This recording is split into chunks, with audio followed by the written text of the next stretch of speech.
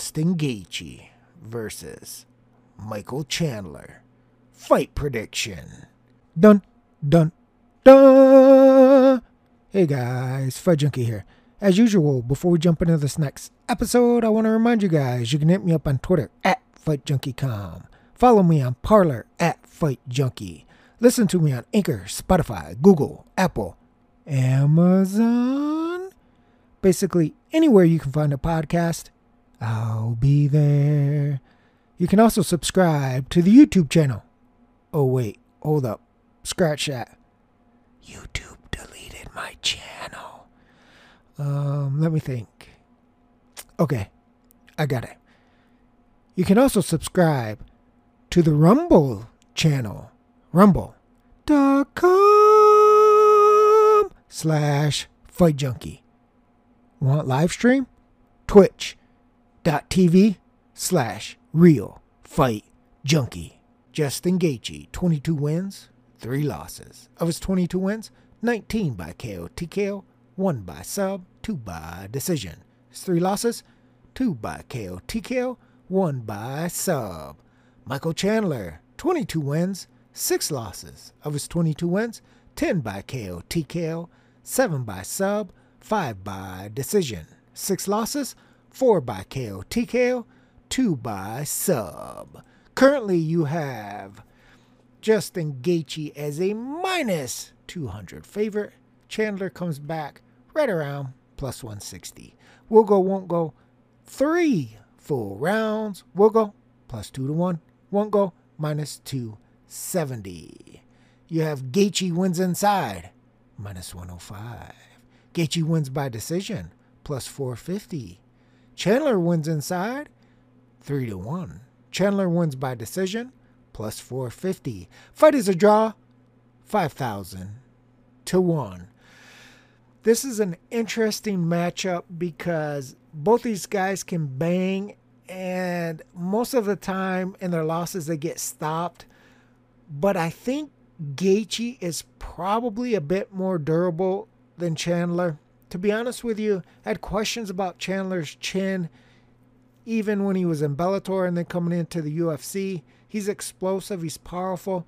I actually picked him to beat Charles Oliveira, and he almost did it. But that chin let him down again. And I just think in a firefight between Gaethje and Chandler, Gaethje will probably hold up a little bit better than Chandler, especially when you look at the way he went spark out against Charles, who I do not consider a big puncher at all. He's technical. He's vastly improved. He's the champ now, but I don't consider him to be a big one-punch hitter-quitter, and he put the lights out on Chandler. Gaethje, in my opinion, is a far bigger puncher than Charles Oliveira is. And I think if he touches that chin of Chandler, there's no possible way that Chandler is going to stand upright to that. I think he will get blasted, spark out if Gaethje connects. The issue here is that Chandler's so explosive and Gaethje is hittable, especially if we're talking about the first round, that in a firefight, anything could happen. Do I favor Gaethje to land the shot that hurts, drops, rocks, and stops Chandler before Gaethje goes out? Yes, I think that's probably how that fight would play out, but I do think that Chandler is dangerous enough that it gives you pause, that you may not just want to jump completely on the Gaethje side, that you may have to look at the fight won't go 3 full rounds, depending on your book. Right now, I'm looking at it. The lowest I see is minus 180. And what I believe is going to be an absolute dogfight. I think they're just going to come out and blast. I think that's a really solid chance that this fight does not go the distance. And I think that minus 180 fight doesn't go 3 full rounds will cash. Again, if you're looking to pick a side here, I think you do have to favor Gaethje. I don't like the minus 200 straight line simply because I think whoever wins this fight is going to win inside. I don't see a lot of wrestling, lay and pray, all of this technical. I just don't see that. And especially they're both vulnerable. I just think Chandler is more vulnerable.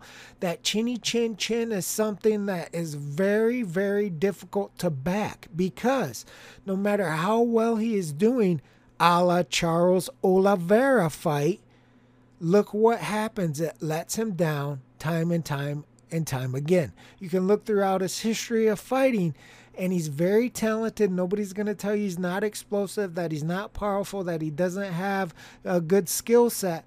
But again, it doesn't matter if you can't absorb any type of real damage coming back from your opponent. He almost had Oliveira out, but because he couldn't close the show, boom, shakalaka. The chin let him down, and he lost the title. He lost the opportunity to win the title.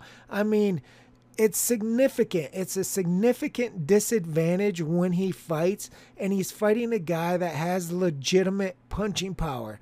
Now, Gaethje, of course, has been stopped in the past as well, but a lot of times he absorbs a lot of punches. You know, he takes a beating, if you will, and then crumbles under that pressure of a sustained amount of damage that he's taking. Now, he was hurt against Tony Ferguson as well. You can't forget that. And maybe if there was a few more seconds in that round, who the hell knows what happens with Gaethje as well. So that's what I'm saying. Like, there isn't a vulnerability there, so much so that you have to look at it and maybe be a little bit more cautious and say, even though I think Gaethje's probably going to be the one that's still standing, there is enough danger, especially in that first round, that maybe you take fight won't go 3-4 rounds at the minus 180 mark. That's not a terrible line, and what I believe is going to be an absolute barn burner. Somebody, in my opinion, is going to spark out cold. That's it for this episode of Fight Junkie. I will sock it to you tomorrow, baby. Fight Junkie out.